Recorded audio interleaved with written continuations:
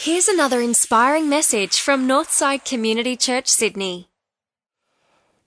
So just before I became the senior minister here, we took an extended break and we ended up at one of those jaunts that you always have to go to when you're in a town that's far away from Sydney. We were up in tropical Cairns, and if we were staying up there, then we had to go to the Hartley's Crocodile Farm. And we went to the Hartley's Crocodile Farm. We got shoved in with a whole bunch of tourists into this boat that would go out on the water. And time and time again, the instructors at the front of the boat would say, whatever you do, keep your hands inside the boat. Keep your hands inside the boat. And part of the reason is pretty obvious. You know, I'm thinking, don't tell me to do that. I've been in boats before. I've done the Titanic thing out the front of a friend's cruiser. I don't need to keep my hands in the boat until this guy jumps up and he's snapping at chickens that they're hanging over the side of the boat. Anyone been to Hartley's? Anyone been to a croc farm? Yeah. That guy was like 5 meters, that croc there, and he could take your arm off in a flash. This somewhat extreme measures that they took to keeping our hands inside the boat. But here's the principle. Dangerous environments call for extreme measures. Keep your hands inside the boat. Do not get them outside the boat. Morally dangerous environments call for guardrails. And that's what we're going to talk about this morning. A guardrail, as we've been hearing, is a system that's designed to stop you from drifting off into areas of danger. And if you notice too, guardrails are placed almost always within the safety zone. And so this morning, we're going to talk about guardrails. Last week, Emily talked to you about guardrails in your friendships. Emily talked to you about friends. This morning, I want to talk to you about friends with benefits.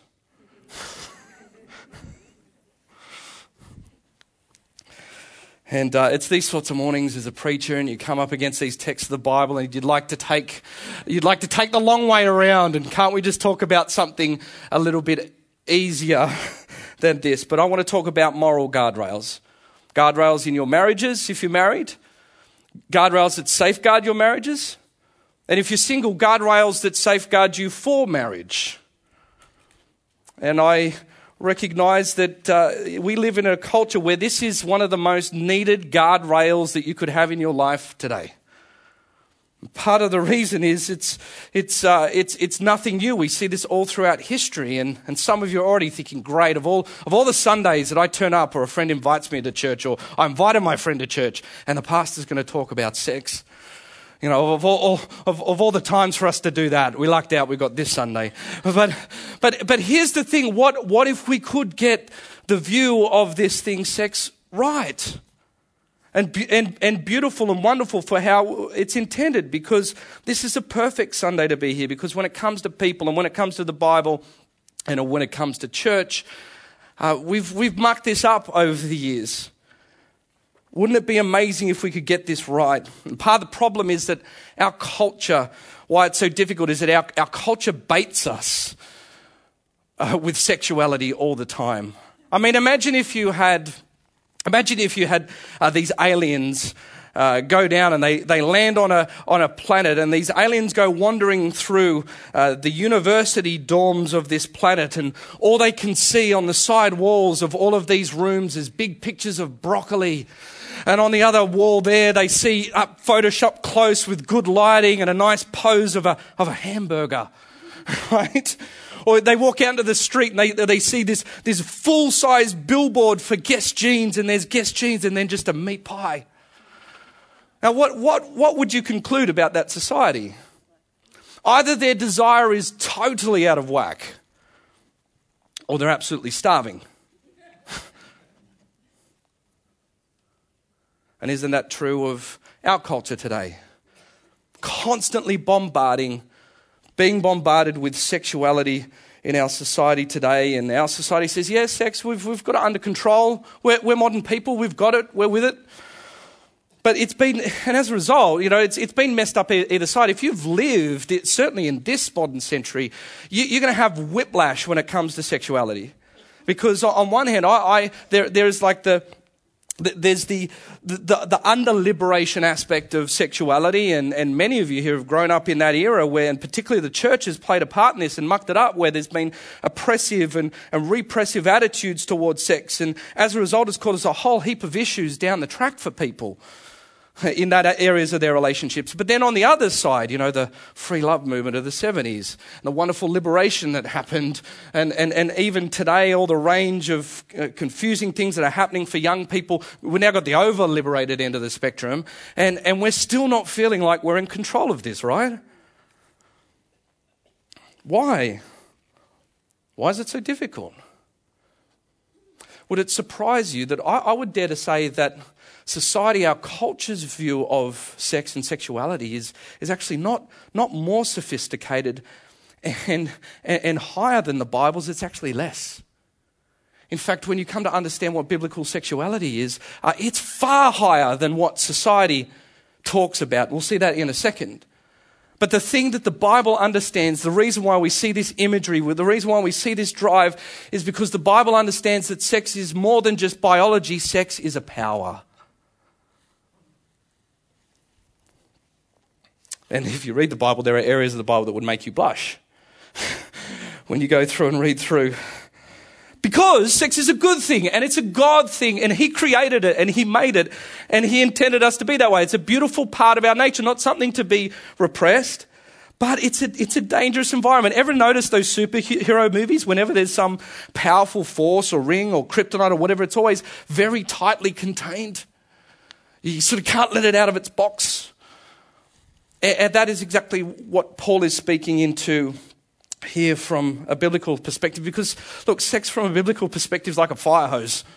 It's like those big fireman's fire hoses. You've seen them where they need like 8 people to hold the thing and to direct it towards the context that on one hand, a fire hose can put out fires and save lives. Let that thing unleashed and let it whip around and it will kill people.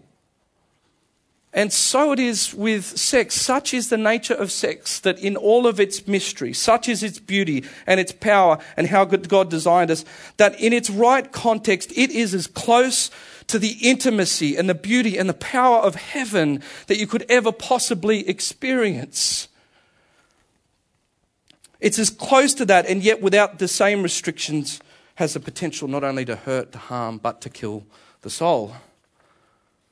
Many of us know that in our society, of the terrible pains when this gets abused. So can't you see from a biblical perspective what Paul is saying in this passage in 1 Corinthians is that sex is not an appetite to be satisfied. It's why he says here, you say, food for the stomach and the stomach for food, and God will destroy them both. The body, however, is not meant for sexual immorality, but for the Lord, and the Lord for the body. Why is Paul going on about food? It's a wonderful analogy. Perfect analogy. Great thinker. He's saying, if you are absolutely starving, you don't go and wash your hair with pasta. You eat it because the context for which food interacts in right relationship with the body is the stomach. So if that is the right, if the stomach is the right context for food, what then is the right context for sex?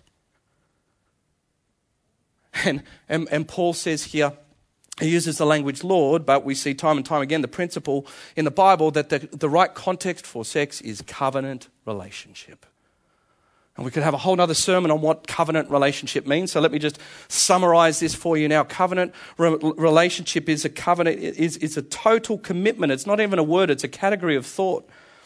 A total commitment to another person. A commitment that says, I know you at your worst, and I still commit to you, and therefore I love you at its best. Does that make sense? Covenant. Notice I didn't say marriage in there specifically because there are a lot of marriages that operate today that don't represent the covenant that God has intended for people to have. But covenant, it's restrictive, it's weird, it's almost like a box that houses superpowers. And so, in that sense, this is something that we can't play with. It needs to be incredibly restrictive into this relationship. And here's part of the reason why. And I'm not a trained psychologist or a psychiatrist or a therapist, but I've seen time and time again as a pastor this principle that there's a deep mystery of the human condition, that something happens to the soul when our physical nakedness runs ahead of our emotional nakedness. You see it with people, all sorts of issues start to arise. There's shame and there's guilt. And there's a brokenness that arises from people who've been in relationships where the physical nakedness has run ahead of their emotional nakedness in a sense of that commitment to covenant. And people feel that they sit that. I've sat with someone who went on a road trip, out into the country, and they binged on Tinder relationships. The whole time that there were multiple relationships, one after the other. When they were sitting down in my office and on the brink of tears, I can tell you they were hardly feeling liberated. They're hardly feeling joyful, and they certainly weren't feeling peace. I'm not a psychologist. I'm coming this at the theology, but what I want you to see here, I know what the unasked question here is this morning. Really, Sam? Come on. Seriously? It's 21st century, mate. We're a modern people. We're not going back to this stuff, right? All I can explain to you is that profound mystery that happens with people, because I said week one, freedom is not the absence of restrictions, but the presence of the right restrictions. You were designed for covenant. You were designed for this relationship here, this relationship of total commitment. And that's when sex, and by the way, sex outside of that, it's not saying that our sex outside of that is bad. Remember, it's a good thing and it's a God thing, but it's about putting things into its rightful place. It's not saying that sex outside of that can't happen. It does, and it can be good and wonderful and beautiful, but it's akin to taking who's got a nice watch on, it's like taking a beautiful Rolex watch and using it as a doorstop. I mean, it'll still work.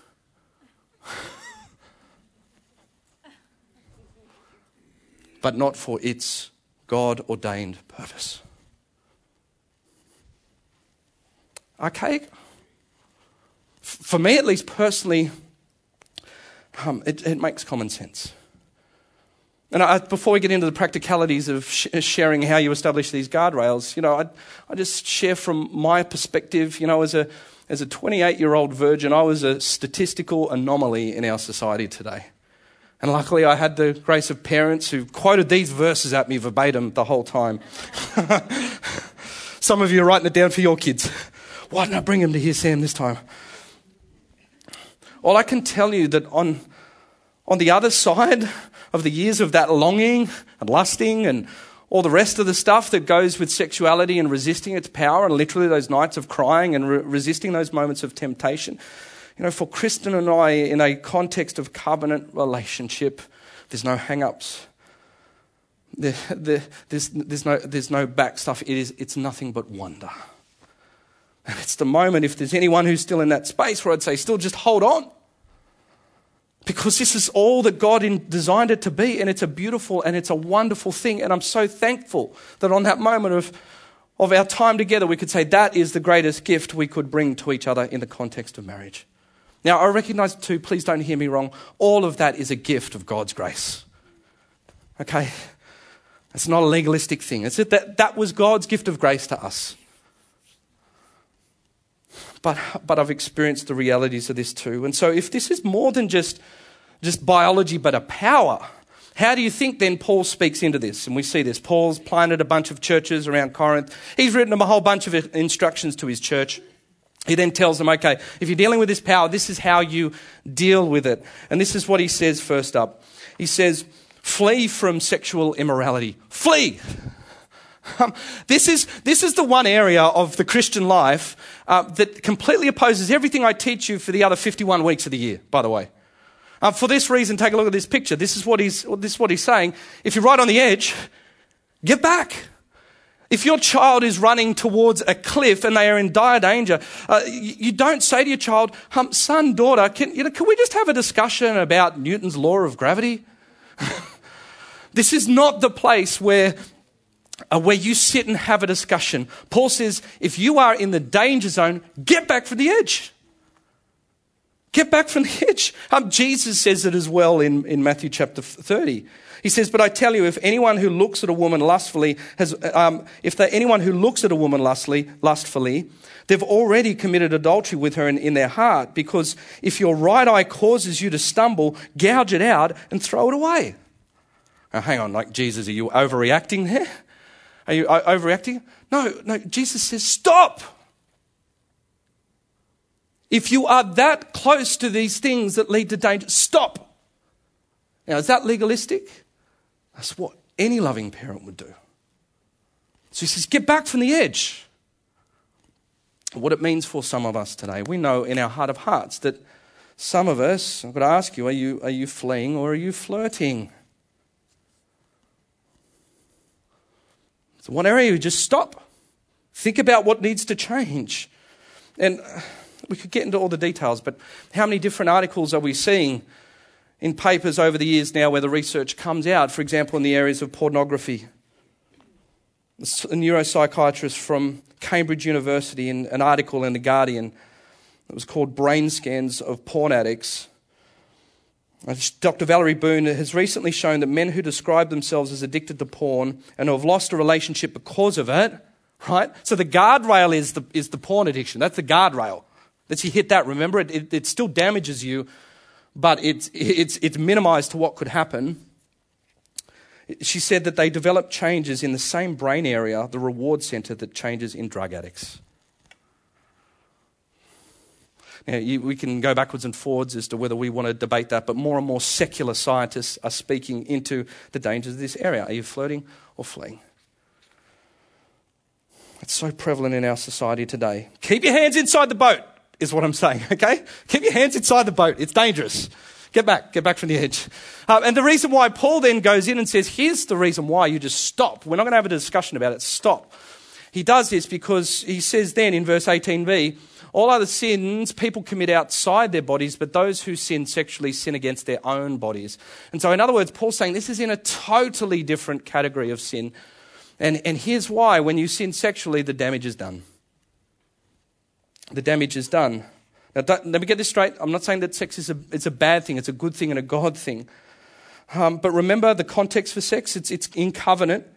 And here's why it's so dangerous. Here's why you flee. Because sexual sin is so individually and universally damaging. And you see, it's possible to recover financially.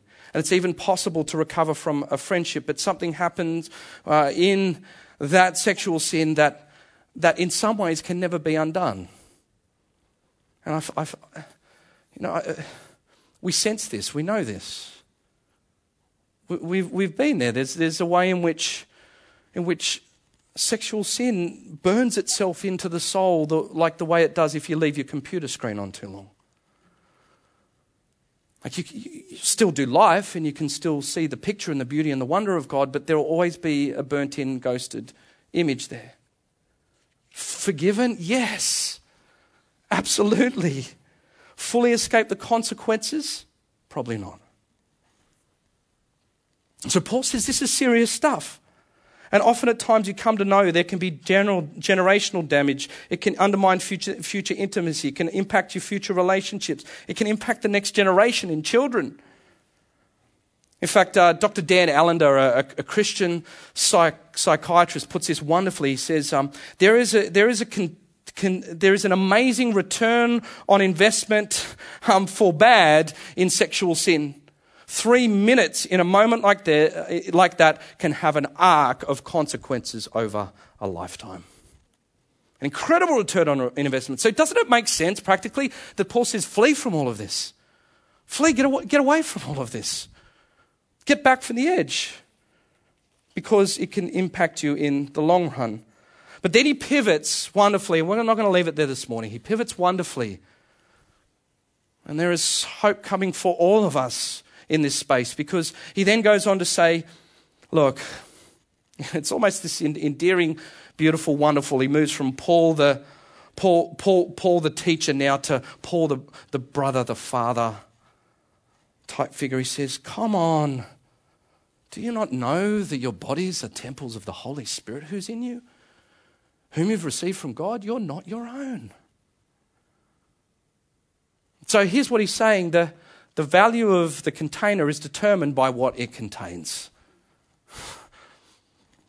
There was an article saying that an $1,800 Fender Stratocaster 2014 model, normally $1,800 up at Big Music if you want to go and get one, sold for $45,000. How does that happen? Scratches and all, $45,000. The reason is it was autographed by Eric Clapton. It was his guitar. And so as a result, the value of the thing's not $1,800, it's $45,000. The value of the container is determined by what it contains. And what you have to understand this morning is that God says you are his beloved child. You are more beautiful and wonderful than you dared imagine. You are his precious child. And so therefore it makes no reasonable sense that you would treat that without at least some sense of due caution and prudence. And not only that, the value of a thing is determined by what it'll bring. And Paul says the essence of the gospel is this. You want to know what the price of you inside that container is? God sent his own son to die for you. That's the essence of it. That's how much you're worth. The cost of his son. And so Paul appeals. He says, just think about it in light of the bigger picture. In light of this, in the light of the potential selfishness of sexual sin and the immediate fleeting pleasure that it brings, look at the big picture in terms of who you are and who he's created you to be. And as a result, use that to focus you and to compel you to move forward in his ways. And so that's the question. The one question this morning is, will we flee or will we flirt? You know, some of you are thinking, 25 minutes, not one practical guideline. For good reason. I want us to get the why. Paul wanted us to get the why. If we get the why, you can work out what your guardrails are. And I feel that we're speaking to something here. You're as quiet as I've ever heard you this morning.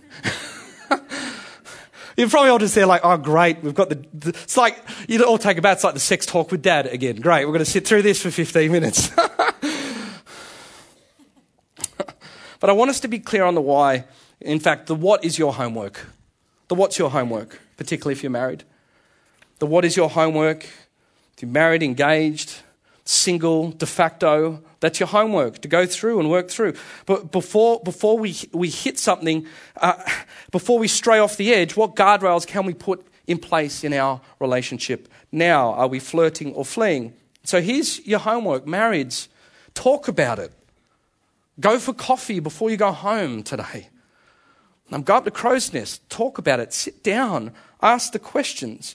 What are the guardrails in your relationship going to be? And here are two keys for it's what Kristen and I work through. The first one in our relationship is hesitation. Whenever there is a sense that we would have a hesitation to tell, hesitation's the guardrail. If you're starting to hesitate and move into the arena of secrets in your relationship, that's when you know you've hit a guardrail. So the minute that you hesitate, declare it, be transparent about it. Here's another practical one. Drifting. Whenever you start to feel your heart drift emotionally in a connection to someone outside of your marriage, tell your spouse. Be transparent about it. Place it there. That person may not be a bad person. In fact, they may not even be aware. But just tell your spouse, be transparent about it. Be upfront about it. If I'm going to see this person or I'm going to interact with this person. But what I've also learned in marriage practically for myself is that this area of guardrails in your marriage, this is no place for justified rationalities. And here's what I mean by that. The fact that Kristen might feel uncomfortable about a situation is the fact. She's got every right to be irrational in this area. If a dynamic or a relationship makes her uneasy, that's a guardrail. And she has every right to speak into that. So marrieds, talk about it. Singles. Some of you have been sitting through this thinking, what does this mean? And there's lots of wrestles in all of that. Here's what I would say to you. I think here's what it means for a single. Something that Kristen and I talk through when we talk about the dynamic of interactions with other people is she says this, I say, hon, what's the big deal? You know, what's the big deal? And she said to me once, look, they don't have to pick up your smelly socks. The other person doesn't have to pick up your smelly socks. And here's what she means by that. I think it's the principle for singles. Is that outside of covenant, sexuality is always two-dimensionalized. And my own experience before being married with sexuality is that sexuality baits you so much it can turn into an infatuation with the act itself, but an infatuation with a person. But an infatuation is always the projection of your imagination onto that other person. In other words, you don't have to deal with that person's smelly socks.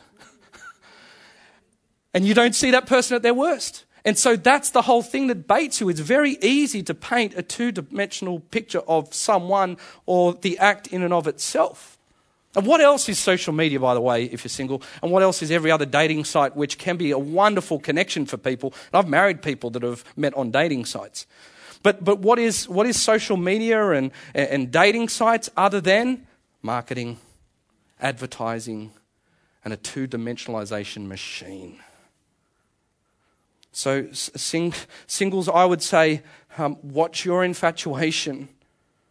Get to know the person behind all of that, and at least if I can speak to you personally, I can say it's worth the wait. So, will we flirt or flee? And there's one thing I want to say to you finally this morning. I want you to get this. I wish I could say so much more. And ironically, when Paul Young, the author of The Shack, is here to talk about the heart of man, it's all around this issue, ironically. So we can expand a bit on this a bit more in an interview with him in a couple of weeks' time. But here's what I want to get for all of us. When it comes to sex, there is a better yes. There is a better context. And some of you say, well, I have the right to do anything, which was what was said in this passage. Yeah, of course you do. But there's a better yes. Sex, sexuality, those things, the pleasure we feel, that's canapes, that's hors d'oeuvres, that's appetizers for the cosmic and the infinite pleasure that we will feel soon, very soon, comparatively, for all of eternity. So subordinate that to that. See sex not as an end in and of itself, but a pointer to the cosmic intimacy that all of us who are in Christ are promised. But I want to leave without saying this morning. And if anything, I want people in this room to get this. If anything, I want you to rejoice in the grace over your sexual past. Because there's a passage in this 1 Corinthians 6 that we didn't even read through from, and I found this week, and the church is mucked up and stuffed up and used and abused and not given everyone the whole context. But if you just scroll up in your Bibles from verse 9 onwards, it says, do not be deceived, neither the sexually immoral or the idolaters or the adulterers, etc., inherit the kingdom of God. And people and churches leave it at that.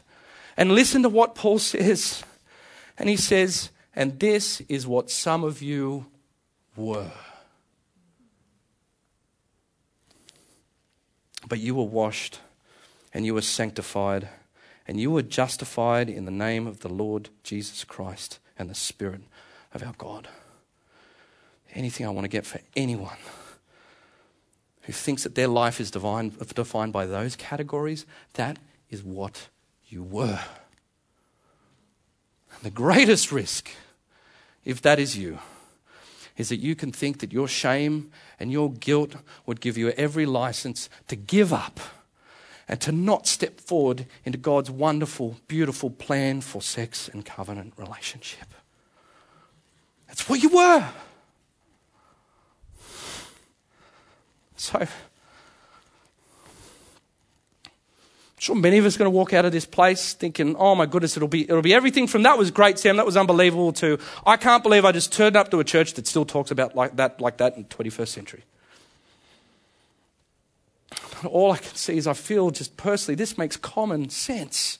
Establish a guardrail like this now in your single life, in your marriage. What's the probabilities that you're going to get 5 years down the track after establishing that guardrail and going, oh my goodness, I wish I'd never turned up to that church service and heard that message about sex because it's made my life so restrictive and so unjoyful, and I'm I wished I'd never have done it.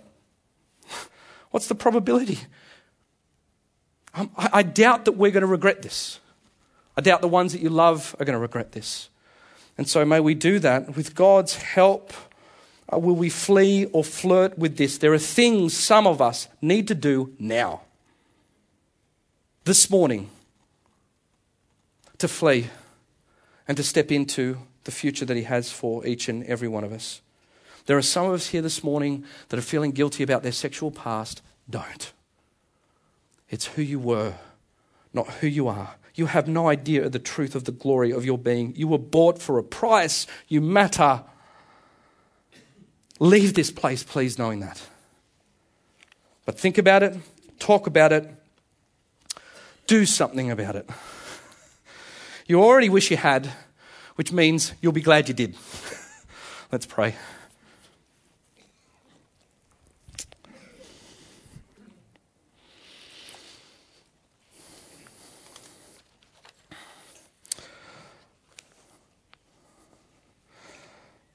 Oh, Father, I can't help, all of us can't help but feel the reality and the gravity of what we've been talking through today. Lord, I beg that your Spirit would have been flowing in and amongst us. It would have been speaking to us, convicting us, calming us, comforting us. So Lord, I pray that in these moments, particularly of ministry now, as we head into the ministry of anointing, Lord, that you would do what we've prayed for, that there would be a redemption, that there would be renewal, that there would be restoration of the soul in this space, Heavenly Father, that there would be a renewal of the vision and the beauty of that which you have gifted to us. And so, Lord, speak to each and every one of us. Deal with us in a way that only your Spirit can individually. And we commit this to you. And we pray that we're the better because of it, Father. In Jesus' mighty name. Amen. Well, thanks for tuning in. If you'd like to find out more about Northside, visit northsidechurch.org.au.